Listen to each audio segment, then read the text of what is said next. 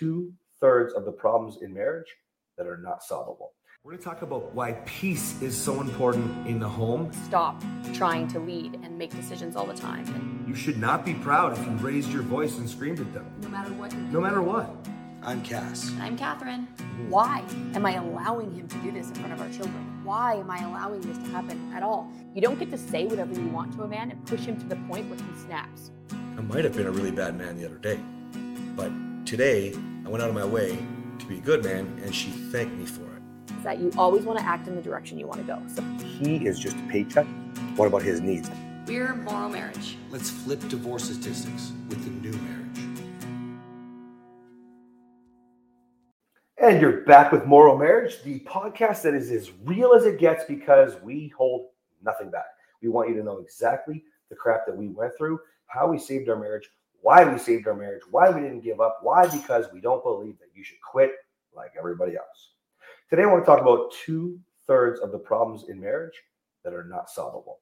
And I think this is it's more of an awareness podcast. I think that people think, I'm going to let you jump in, baby, because this is your jam. But Yeah. I think that people think that they're supposed to have the answers to every single problem out there. They're supposed to, I talk about hard conversations. I talk about response, not reaction. And there's so many different levels to this. But I think that if you're going into, I want to respond, not react. I want to be mature. I want to be an adult man, not an adult boy is what I mean by that. Or an adult in general. You're trying. I think that too many times men expect, especially, love to hear your perspective on this, they're just going to have the answers because men try to fix everything. And half the time, 2/3 of the time, you can't. They're not solvable problems. Yeah. Okay. So a little bit of background. So he just gave you the statistics. So the number is 69% of problems are not solvable. If they're not solvable, that means that they're either perpetual or perpetual gridlocked problems. So the reason that they're gridlocked and perpetual issues is because they are somehow connected to your core values. So where I want to go with this, though, is that if 69% are not solvable, then that means that 31% are solvable. We'll kind of talk about both sides of this. So when you're looking at solvable problems are not connected to your core values. But when you get into turmoil in your marriage, what happens is that everything seems insurmountable and you make everything out to be bigger and nothing actually gets solved. Goosey. So the dog is a little bit of a suck right now. This isn't the German Shepherd, by the way. We know, we're aware that this isn't the German Shepherd. She's down here. The morals are crazy. Yeah, we might be crazy, but we do have a German Shepherd that you just can't see. Anyway, so I want to address solvable problems first. In your marriage, you're going to have solvable problems that are not related to your marriage, which means there are problems outside of your marriage. These problems have the opportunity to build connection. So, for example, problems that you have at work. So we do the same thing for a living, so we're a bad example. But let's just say he's having a rough day with a client. He's really frustrated. It has nothing to do with me. I can either own his problem and make it about me, and then it will cause a problem with us, or I can get on his team and validate what he's going through so that he feels better. Allow him to talk about the problem. It has nothing to do with me. Don't own it if it has nothing to do with you. And so this is actually a strategy called the stress reducing conversation, where you can talk about the problems in your day with your partner, and it's an opportunity to connect with each other by validating what they're going through. It has nothing to do with you. So that's the stress reducing conversation, problems that are outside of your marriage.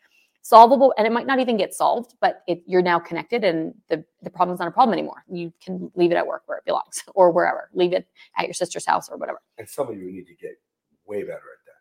Yeah. Right. You've got to learn to distinguish and separate. That's probably a whole nother episode. Yeah. And this is one of the simple things. If it doesn't have to do with your husband, with your wife, do not bring it into your marriage. And when you do bring it into your marriage, which I just told you how to do that. So you don't bring the problem in, but you bring the conversation in, you connect on it. You get on the same team. You wear the same jersey. You'll hear me say that a lot. The second thing is actual solvable problems. So solvable problems are problems that you don't need to make into a big deal. I'll often use an example of, let's say the husband usually has, or sometimes has a business meeting on Monday night, and the wife wants to go to a yoga class on a Monday night, and they don't have childcare. Okay. This doesn't need to be a huge blow up. Because why? It's about a schedule. You need to figure out one of you needs to make a sacrifice, and does he miss the meeting, or do you miss your yoga class? Or can you move the meeting? Or can you go to a different yoga class? Or can you get a babysitter? See how many solutions there are to the problem? And I think this is really important to understand, because some of you get stuck and think this is so hard. Well, it's work. It's obviously going to be work meeting first. No, it doesn't work that way, because otherwise she'd never get to do anything, because I can always find work. Right. Okay. So you have to understand, one is not more important than the other, and providers mess this up all the time. That's the work-life balance thing. Okay. Yeah, and that's one example. It's a scheduling conflict. The fact that he has a business meeting isn't a problem. The fact that she wants to go to yoga isn't a problem. The fact that they have kids isn't a problem. It's a problem because there's two things happening at the same time. Get over it. Solve it. If the problem is solvable, solve the problem. Okay. Now we'll address the 69% of problems that are not solvable.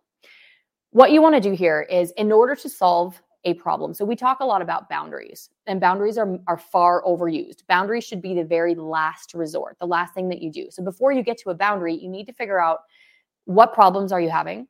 Why are they such big problems? So that means, why are they so connected to your core values? What are your core values? You need to know what your core values are. And so that's a separate activity. But when you have problems that are perpetual, so that means they're resurfacing, they're resurfacing, they're resurfacing. So the thing I just talked about with the business meeting and the yoga, and it could be that I have a business meeting and he has a yoga class. For all of you out there that are like, I have a job too. You don't do yoga.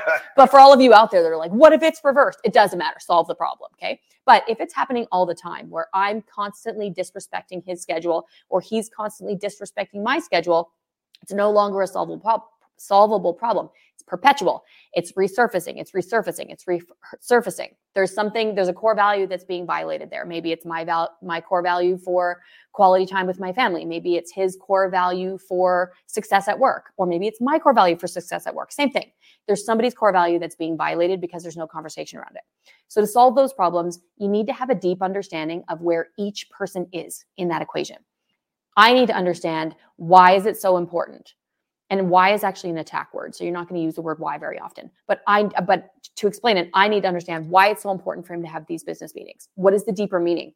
Because he wants to provide for the family, because he wants to be able to go on family vacations, because he wants to be able to pay for I don't do yoga either. This is just an example from old clients, actually. He wants to be able to pay for my yoga class if I'm a stay-at-home mom, which she was.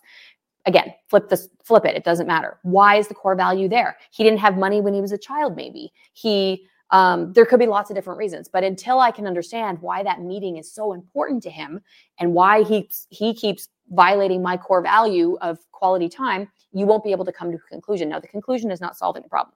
For me, he's going to have to understand, same thing. Why is my Monday night yoga class so important? Maybe I have body image issues. Maybe I need to go. Maybe it's not yoga. Maybe it's kickboxing, and I'm so frustrated by the kids at the end of the day that I need to punch something. maybe it's you just use it like there's sometimes you pick certain classes at Silks, for example, or Pilates for whatever. That it's certain people there that help you. It helps me get through my I thrive around people, and so I want to go see certain people. The same thing with like church things, and I thrive with the right people. Could be so important, sure. On the flip side, go back to the episode we just talked about with purpose, and we talked about health for a minute there. This is really important for you to reach your goals. It just might be, can I move my meeting? Yeah. Using this example. Right. So you have to come into this, guys, no matter what, with a loving, empathetic. You can't come in justifying why you're so important right now. Mm-hmm. That's not how we solve problems, especially when they're not solvable. Yeah, right? We call it, at the White Picket Fence Project, we call it attunement. You're attuning. So attunement can have a lot of different meanings. We mean it as listening to your partner, not even neutrally, not to give any sort of rebuttal. It's listening to understand, to validate, to empathize, to really get on your partner's team. Attunement.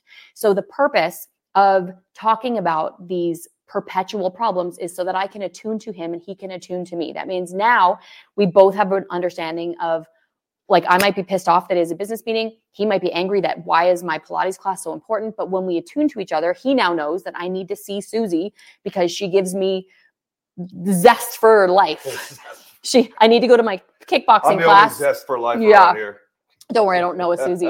I need to go to my kickboxing class because I'm going to punch somebody and it might as well be a bag. I don't do kickboxing either, but you see what I'm saying. And now I understand that he really has this deep rooted desire to be able to pay for the family and to have a nicer home, whatever it is. Now you've attuned to each other. You each have an understanding of each other. Fists after the punching. You have an understanding of each other.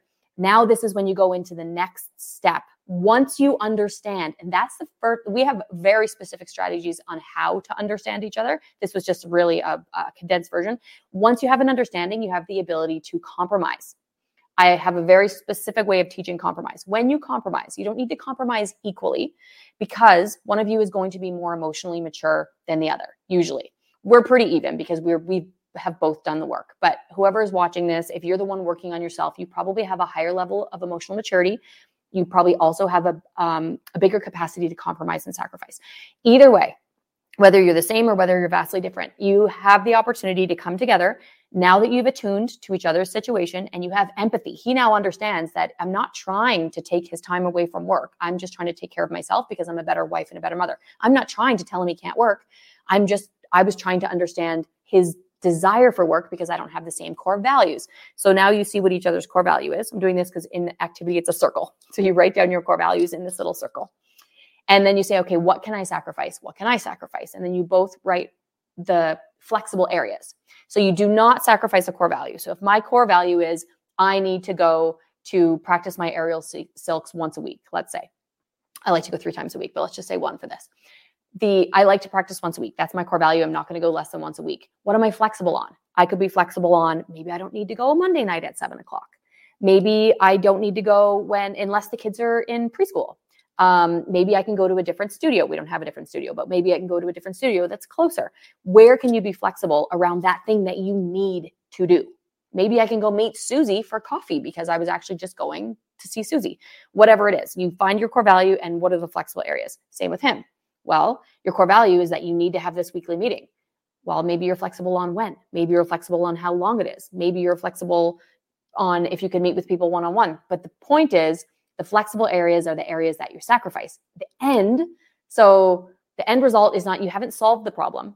What you've done is you've managed the problem. You've navigated the problem. You've each sacrificed. You've each compromised. The biggest I'd say benefit to this is now you're attuned to each other. So you're empathizing and you're understanding of each other's situation. And now what you're doing is you're managing conflict, which means now you're asking of each other to be flexible in these areas. You're recognizing where you can sacrifice, you're recognizing, and now you hold each other accountable. The last step would be the boundary conversation. If you are continuing to violate each other's core values, and you violate it once, it doesn't mean you set a boundary. Maybe he forgot how important Susie was to me. Maybe he forgot that class was only at 7 p.m. He forgot. He's human.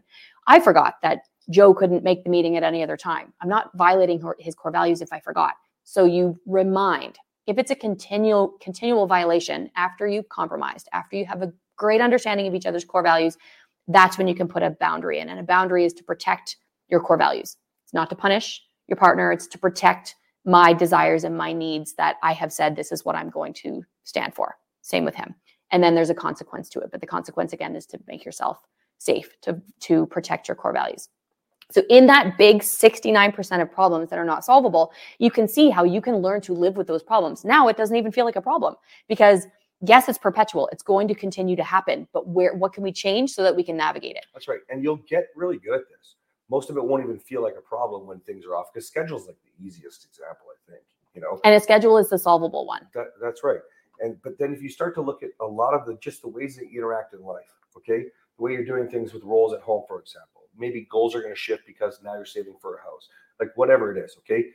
When you start to do that and let non-solvable problem with budget is as such, it can be solvable, but can also not be solvable. That's why I love this example. At the end of the day, when you get really good at this, guys, you say attunement, I say attunement, like you're a team. I like that. So just do it, get together and make it happen because it doesn't feel like work when you start to be in tune with each other because you are a team. You're literally thinking about your partner, right? If I'm making meetings, I know I was going to join a network recently and I was like, I can't. 7 a.m. That's when she wants me to get off whatever I'm doing with work. Because by 7, I've done all my stuff in the morning. I'm working. She needs help with the kids. She wants me to be involved so that there's nothing else on the go. So that no matter what's going on in the morning, screaming or super tired, he's been sick for a while. The whole point is he's there for me to get the kids ready for school between 7 and 8. That's what you're saying because I've asked for that. Yeah. Yeah. And so it's not ideal for me. I'm already like in the thick of it now. I get up at 4:30 and I'm in the thick of it by 7 a.m. But the thing is, you just make adjustments, and it doesn't feel like work because we're back to being a team. And understanding each other's core values. That's right. So that's a really good example, because I really struggle if I have in that specific hour. If it's before 7 a.m., I'm good.